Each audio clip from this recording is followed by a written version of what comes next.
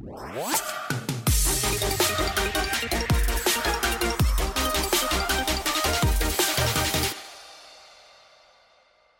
to our second episode of Co-Working, the podcast that brings you the conversations you're currently missing from your workplace. Yeah, we're excited to be here for another one. Yeah, with better audio this time. We figured it out. Yeah, funny story. We'll tell you some other time about how that happened. But for the second episode, the first episode with the question that I like to ask in my management meetings about the pentathlon, I thought that went over really well. And so I thought, we could do another one. So here's our question number 2. And this is another really good one. A lot of people have great stories with this question. So the question is, what is the worst thing to ever happen to you that you laugh about now? So, Greg, when you thought of your story, did one come to you automatically, or did you really have to think about what your story was going to be? I'll be honest. The way this came about, I had a story I wanted to tell, and I had to manufacture a question so that I could tell it. I like it. But it turns out that a lot of people have really good stories that kind of fit this mold of like, this bad thing happened to me, but it's really funny to talk about. Mm-hmm. And people love to tell these stories. And so it's been really fun to listen to a lot of the things that people have had to say about their terrible things that have happened. Yeah, it's kind of nice knowing that you can laugh about terrible things now, right? That, it may have been awful in that moment, but then you've maybe reframed the situation, or maybe it's led to something good down the road. But we're excited to share our stories. Yeah, and it's incredibly important to have that qualifier on there, something that you laugh about now, because the last thing I want is for somebody to feel obligated to tell me this really sad story that they don't actually want to tell. We stick to the things that people can still laugh about. Right. So, Bianca, do you want to go first? I can, yeah. So when you posed this topic to me, I knew instantly what story I wanted to tell, mainly because I have told many people this story. So I used to live in Buffalo, New York. Okay. Currently in Omaha, Nebraska. Used to live in Buffalo, New York. In Buffalo, I was in a graduate degree program.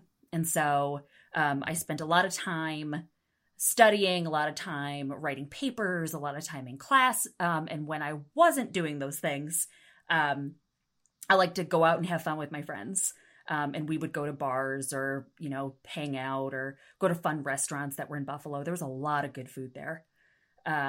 So it was the end of the fall semester. It was New Year's Eve. So we were done with classes for a while. Classes didn't start up again until January at some point. And my roommate and some friends of ours had all signed up for this New Year's Eve party that was at a downtown hotel.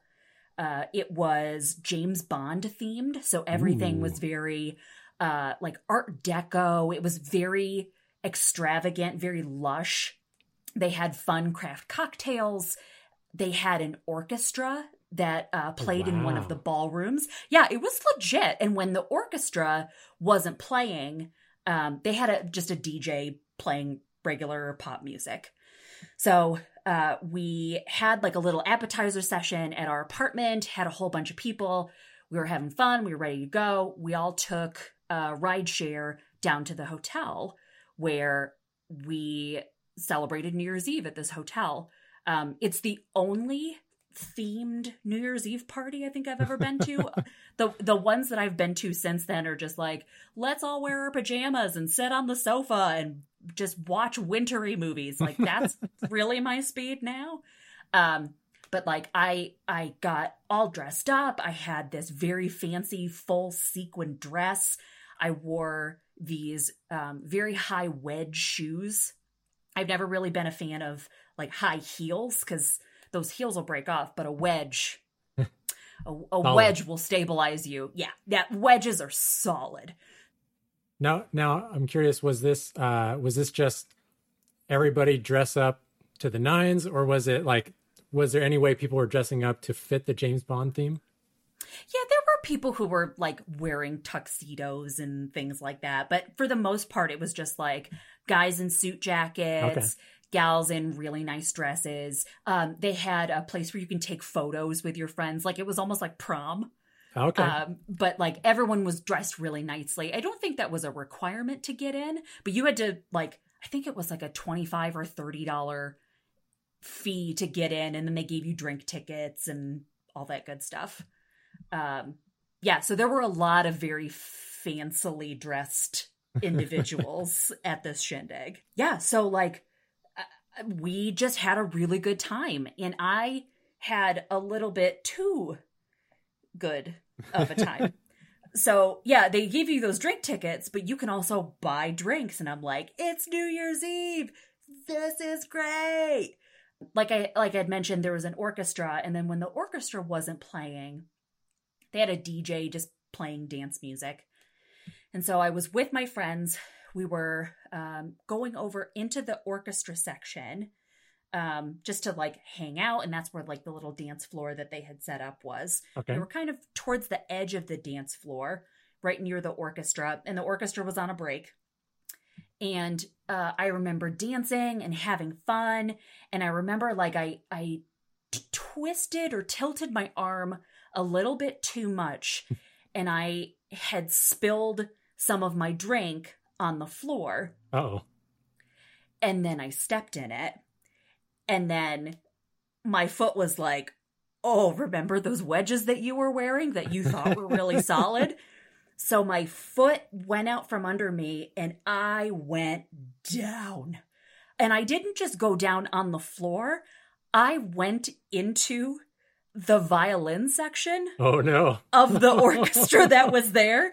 So I like fell into other people. Like if it was just my friends, that would have been fine. It would have been like, oh, Bianca, that's so funny. Like, oh my gosh. No, I fell into other people who had very expensive instruments with them. Oh no. Their instruments were fine. The other people were fine. So I remember it was my right leg that I twisted and then fell. And I remember trying to hoist myself up. When you're like in a kneeling position with one knee on the ground, you just try to like lift yourself up. Mm-hmm. My leg couldn't support my weight. And I was like, oh my gosh, I really must be drunk if I can't do this. So I switched legs and I hoisted myself up, and I was like, I'm fine. This is great. And I thought that I had twisted my ankle. So I go throughout the rest of the night and I feel fine because I had just twisted my ankle. Well, once all of the alcohol had worn off, I really started to feel the swelling that had happened in my ankle. And when I got back to my apartment, I realized that like taking Advil probably wasn't the smartest thing to do because I had been drinking. Mm-hmm. And so I iced it. I elevated my leg. I went to sleep. It was very painful. But I woke up the next morning and I remember showing my roommate. I said, hey, Steph, I can put pressure on my leg. And she goes, girl, your leg's broken. And I said, no. I can put pressure on my leg. She's like, we're taking you to urgent care. So I go to urgent care. They take an x-ray and it's very broken. It is. So the two bones in your leg are the tibia and the fibula. Yeah. And most people break your tibia, which is what I broke. And it was right at my ankle. And it was most of the way broken. So if it had broken any further, I could have needed surgery to like make sure that everything was intact. But because it was most of the way broken, they just kind of like, okay, cool. You get prescription strength Tylenol and a cast and some crutches. And I remember they didn't cast it right away. I had to go to a place to get a cast. And I chose bright green because that was the best color that they offered me. Well, sure, yeah.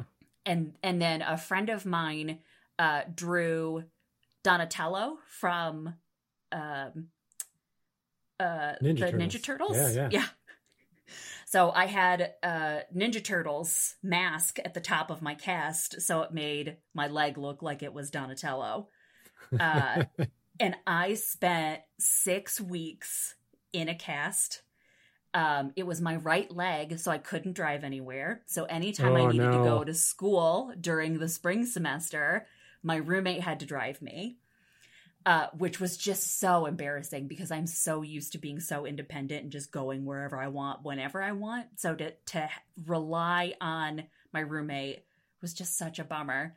My brother lived in Buffalo at the time, and so he was able to take me to the grocery store, which was really lovely.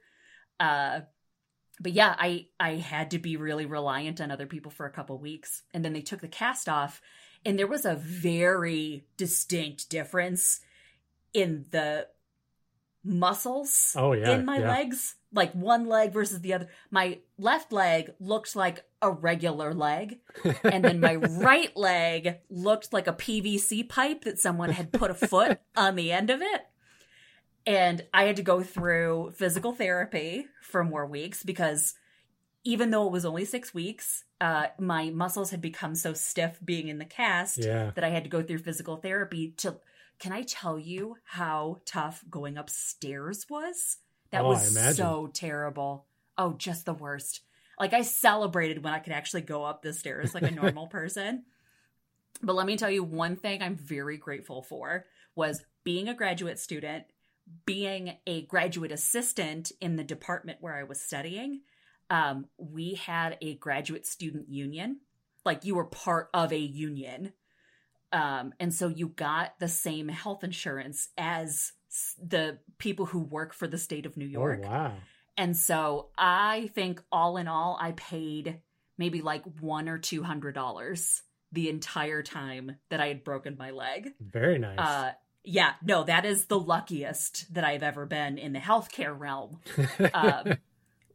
Do I wish that I didn't break my leg? Sure.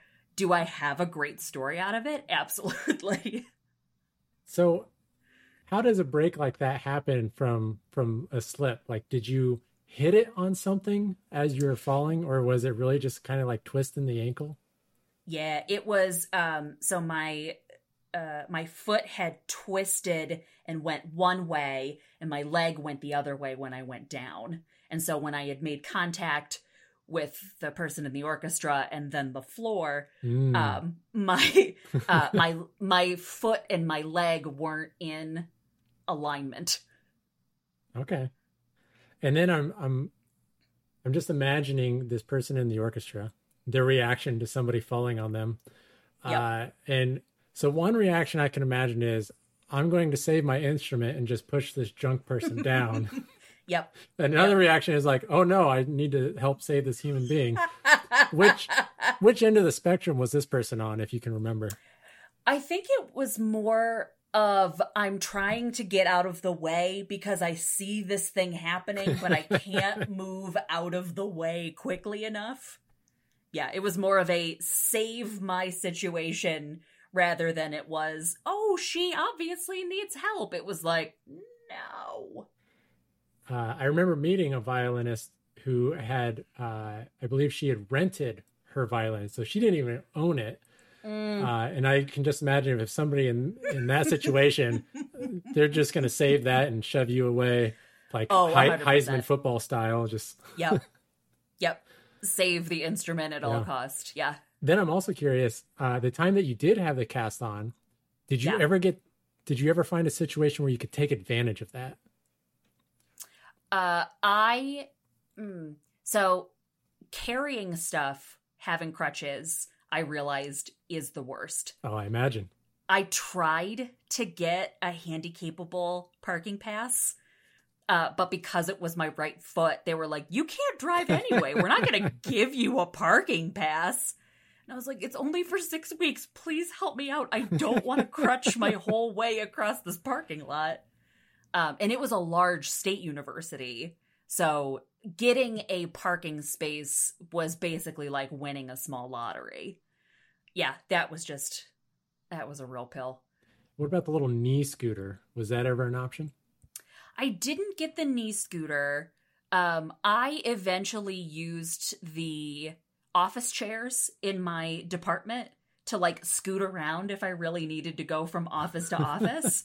But I didn't get the official sanctioned knee scooter. I did. So like I said, carrying things is just a nightmare. So having a backpack, A+ move on my part was having a backpack to carry like my computer and books around in. But I also duct taped a Solo cup to my crutches so that I could put other stuff in there that I like wanted to take with me. So I didn't always wear pockets. And so it was nice to just like throw my cell phone in there or throw some pens in there. That's very MacGyver of you. Thank you. Yes, I've been practicing my whole life. I did. So because I'm a glutton for punishment, I did end up going to bars and drinking afterwards. And people thought it was very funny to put change in my little Solo cup. Whereas like, it was great for me to like put my beer in there. It was great because like I only had 2 hands. Both hands were in use. Throw my beer in the Solo cup thing. People were like, this would be so funny. Joke's on you. I made $1.50 once, like just going to a bar because people thought it was funny to throw change in there. Yeah, I would take it.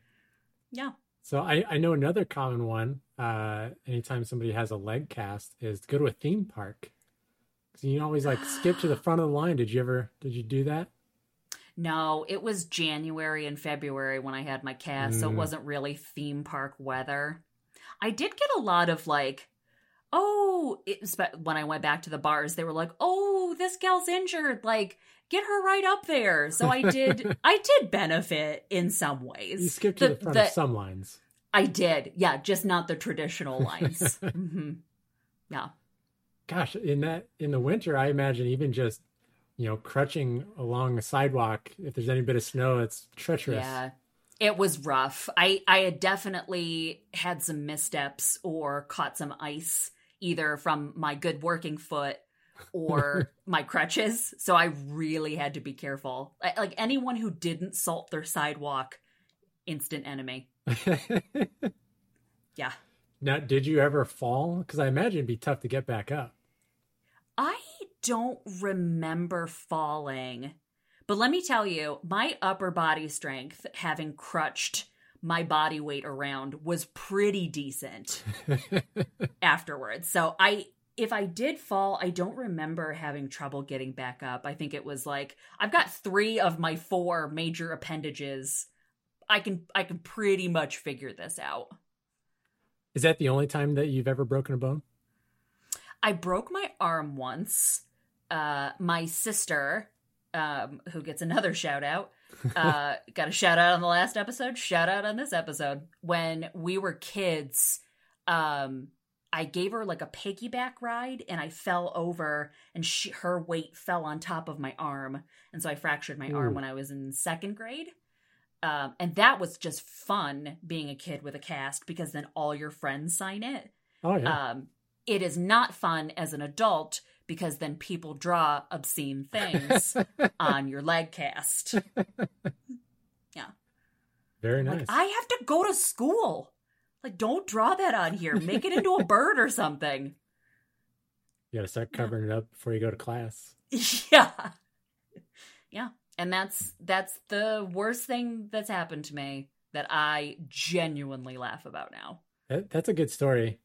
And the only thing that's missing is video from that party of you falling into the violin player.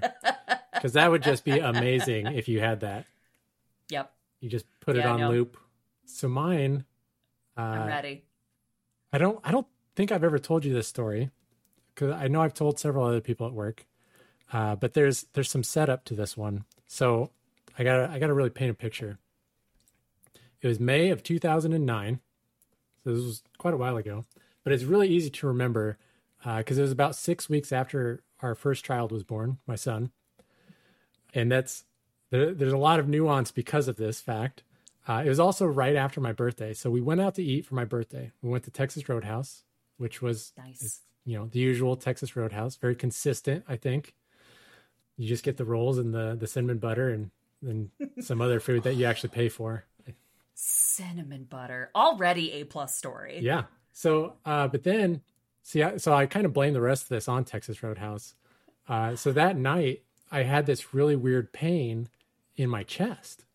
And at first, I was like, oh my gosh, Texas Roadhouse gave me heartburn. I had never had heartburn before. I still don't know if I have had heartburn. I don't know what heartburn feels like. So you get this new pain in your chest and you're like, maybe this is what heartburn feels like. I don't know. Right. So I took some Tums because my wife gets heartburn a lot. And she's like, here's some Tums. And at first I was like, sweet, I can finally see what these Tums are all about. Because, as a kid watching commercials, it's like, man, they make Tums look really cool, but I don't get to take them because, I don't have heartburn. So I got to take some Tums and that didn't do anything, nothing at all. And so that night I was trying to sleep and I was having a really hard time sleeping because it hurts so much. And my wife even asked me at one point, like, do I need to take you to the emergency room? And I was like, no, it's not that bad. Like, it hurts really bad and you should feel sorry for me, but not so bad that I actually want to go to the emergency room. I'm going to milk some sympathy out of this. Exactly. And since, she had just been pregnant, she had this really great maternity pillow. And so I tried sleeping with that, it's really nice. Like, the only way I can describe it, it's like snuggling with a giant caterpillar, which doesn't sound that great, but it's actually really great. But is that one of those C-shaped ones? Yeah, it's a big C-shaped one. But even with that, I couldn't sleep because it was hurting so bad. And I told my wife at one point, like, I have never felt a pain like this. And there was also one part of the night I recognized that the pain had moved from my chest down to my right side. And I think with that, there's going to be a lot of people that hear that and they instantly know what's going on, but I didn't know. Oh no. So the next day, so that was a Sunday night. The next day, Monday morning, I decided to go into work. And as I'm driving, I decided to go in because I was feeling a little bit better. But as I was driving, I noticed like every time I hit a bump, it would hurt. But if I could sit like perfectly still, it was fine. And then when I get into work, I'm like, well, I'm just going to sit in my chair as still as possible the entire day. And I was okay. I get home that night and more of just like the sitting very still. And sometime after supper, I think it was getting pretty close to our son's bedtime, or where we were trying to get him to have a bedtime, being 6 weeks old. Mm-hmm. Those kids don't stick to a schedule. And so my wife was trying to get him down for the night, and I decided to go on WebMD. Back then I was a big fan of WebMD. I was on there all the time. My wife would call me a hypochondriac. But it's somewhat useful, or it was. So I'm typing my symptoms in. They had that thing where you kind of like pick what symptoms you have, and then it gives you this list of things.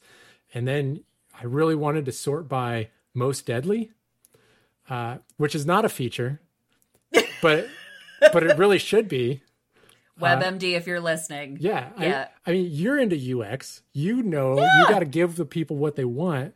And what I want is to know the mortality rates of these things you're showing me so that I can prioritize my time more effectively. Right. All of the diseases that you may or may not have. Exactly. And how much time you have left to enjoy the world because you have some rare tick bite and you haven't even been outside, but you're like, no, this is it. This is how I go. So now, back then, I don't know if it's any different now, but back then, all roads on WebMD led to either cancer or lupus. Yes. But I had ruled those two out. I was pretty confident it's not cancer and it's not lupus. But then I got to a really interesting one, appendicitis. Something that I was not familiar with at all. But I start looking through the symptoms, and I see a few that really stand out to me. It specifically said a pain that starts in your chest and moves down to your side. And I was like, man, that is really specific. And then it talked about like it hurts to jump. And I'm Yeah. like, well, that's like when I was driving in the car, and every time I hit a bump, it would hurt. And so then, like, I actually get up. I was sitting in my bed reading WebMD, so I get up and I start jumping in the bedroom. Like, yes, it hurts every time I jump. Yeah. And then, I kid you not, it said this as one of the symptoms: a pain like you've never felt before. And I was like, oh my God, I said This that. is it. So I was convinced at that point that I have appendicitis. Now, there were like 20 other symptoms listed that I didn't have, but that didn't matter. At this point, I have appendicitis. I'm convinced. You're locked in. Yeah. And so it was about that time that my wife comes into the bedroom because she had just gotten our son to sleep in his crib. And I said, honey, I think you need to take me to the emergency room now. And I will never forget the look on her face when she said, are you effing kidding me? But she didn't say it as nicely. I'm trying to keep this PG. Because if you recall, she offered to take me the night before, and I said no. Yep. And I could have asked her to take me at any point during the day, but I waited until the worst possible moment where she had just gotten our son down for the night, and she was looking forward to getting some amount of sleep. Yep. And I said, well, you need some convincing. So let me show you what I have found on this page about appendicitis. I said, you see here, it says a pain that starts in your chest, moves down to your side. I told you about that. And I said, it says it hurts when you jump. And I start jumping. And I'm like, well, I know you can't tell that this is hurting, but I'm telling you, this is hurting. But then I showed her the line, a pain like you've never felt before. I'm like, see, I said that.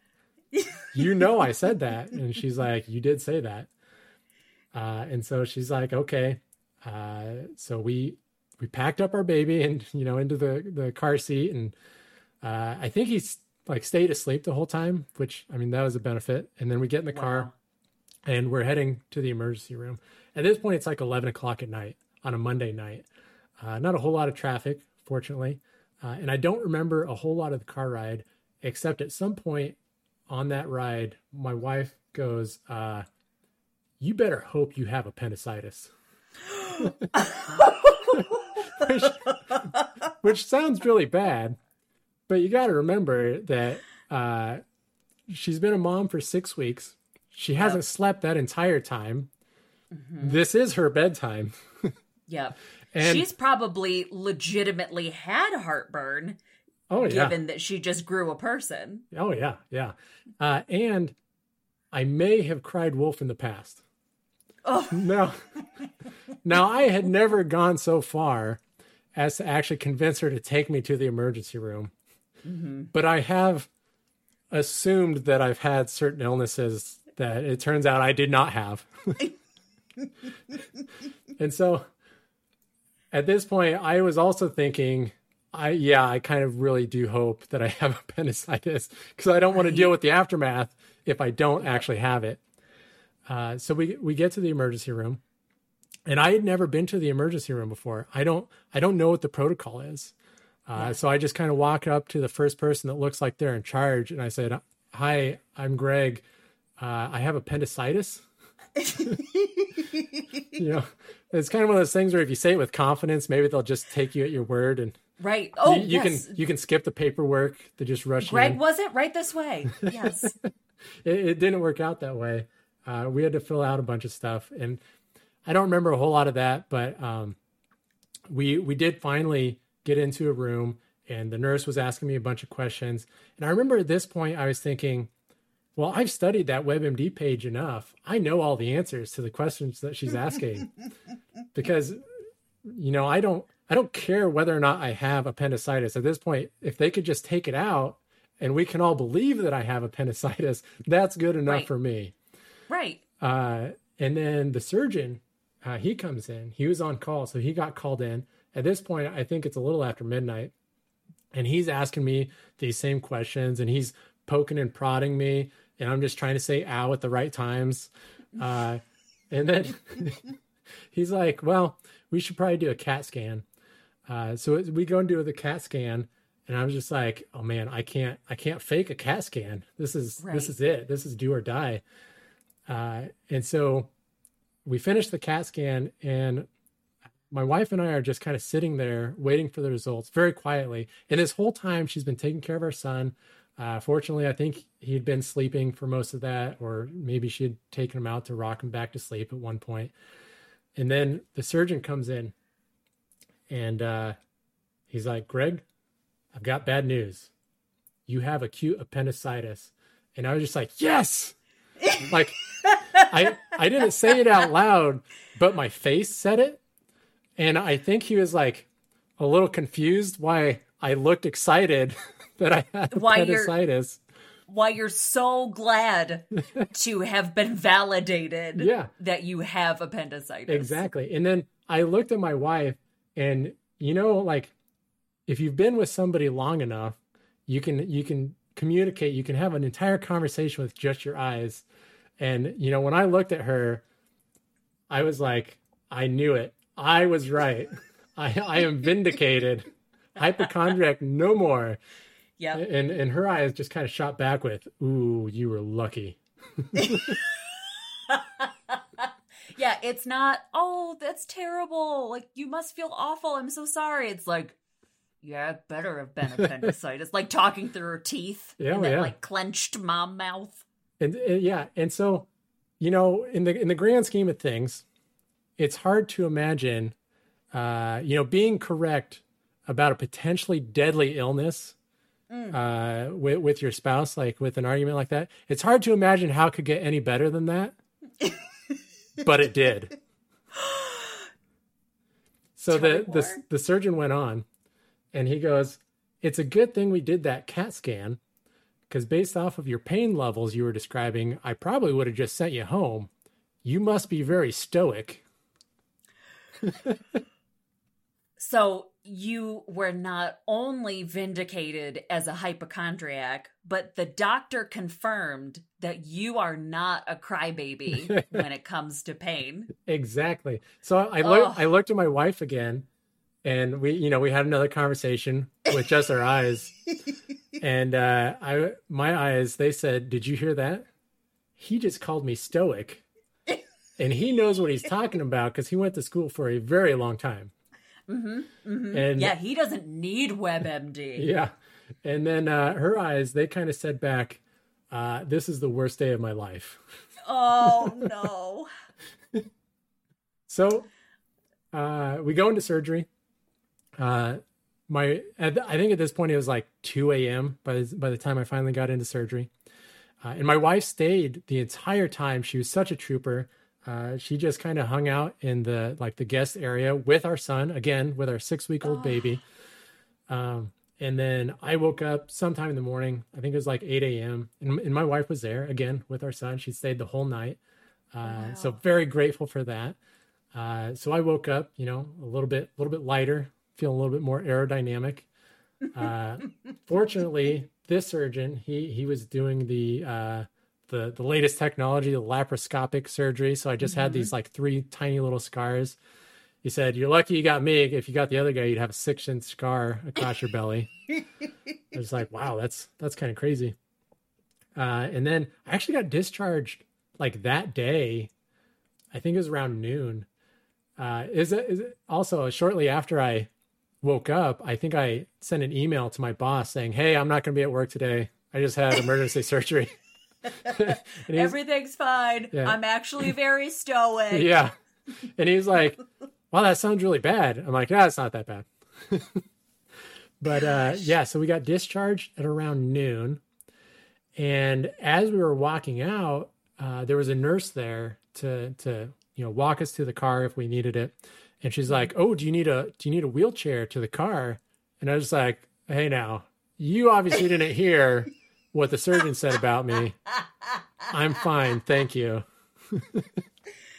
I don't know if you've heard, but I'm stoic. Yeah.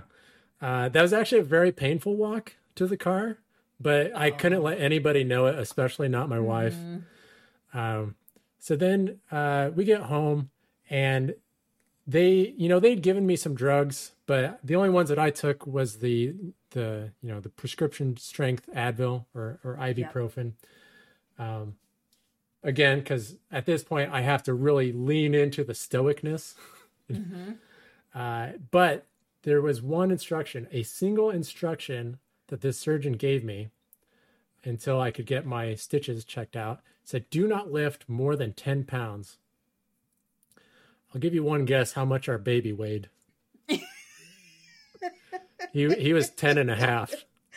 Oh my gosh. And so this was actually a very contentious thing in our household for like the week or so before I could get my stitches checked. Yeah, I did not lift my child. And my wife, she even tried to say like, but I thought you were stoic. She tried to pull it against you. Yeah, exactly. But it didn't work. I said, that may be, but I will not disobey the surgeon's orders. Right. You know, for all I know, maybe the normal order is don't lift more than 5 pounds. But he said, well, this guy's stoic. He could do 10. Right. I don't know. So yeah, there's the whole week there. I did still change diapers. She said, you're not getting out of that. I will lift our baby onto the changing table and you change the diaper. So we still did that. But I could not lift him out of the crib for fear of ripping one of my like 1 centimeter stitches. So you said that the walk out of the hospital was very painful. Were you in more pain with appendicitis or post-surgery?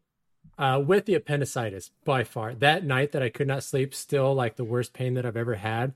And actually, when I told the surgeon that I felt better the next day, he said that's often a bad sign because if your appendix bursts, it'll cause system shock where you don't actually feel as much pain.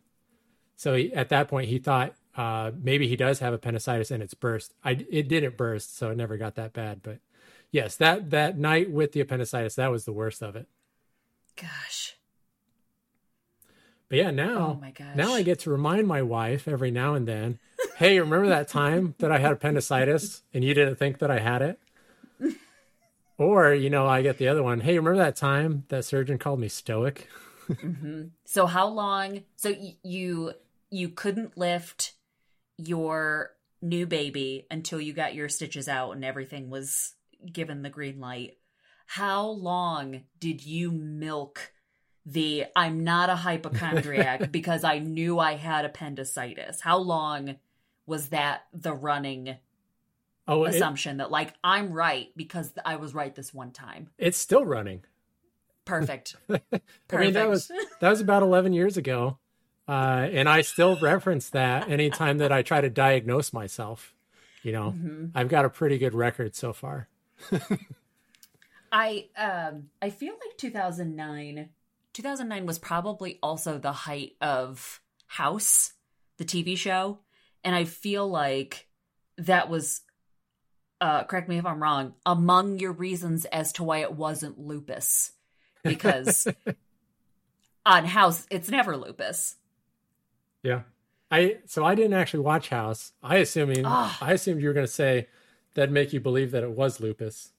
No, it's like everything else, like some like zebra radiation flu. So they go even beyond lupus in that show then? Yes. Okay. Yep. Oh, it's I actually really love the show House. My husband loves it. And on the fan wiki site, they give you a synopsis of the episode, like what happens in the episode as regarding symptoms and when they figure it out, and then what the actual diagnosis was and how rare it is in the world to have been diagnosed with this thing, like given the symptoms as well. And I think they call it the zebra factor. So like like how rare would it be to see this out in the wild? It's just fascinating. But yeah, on the show, it's never lupus. It's never lupus. So another funny thing with all this is it's actually pretty rare for somebody that was my age to get appendicitis. I was going to say that. It's usually kids, right? Yeah. So I know my younger brother actually had it while he was in high school.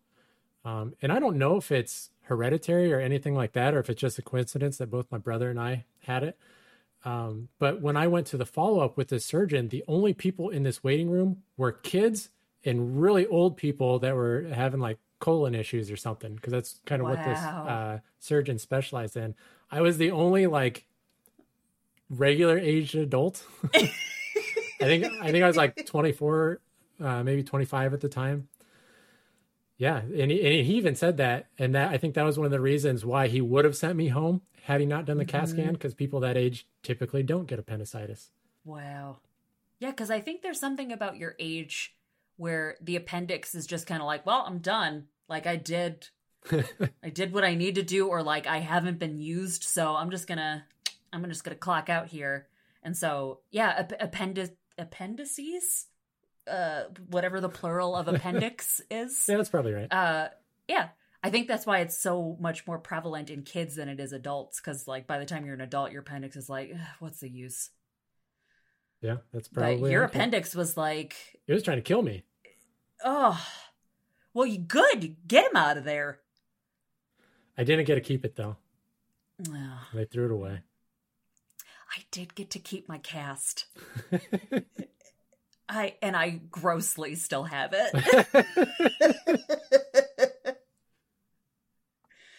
Yep. Oh man.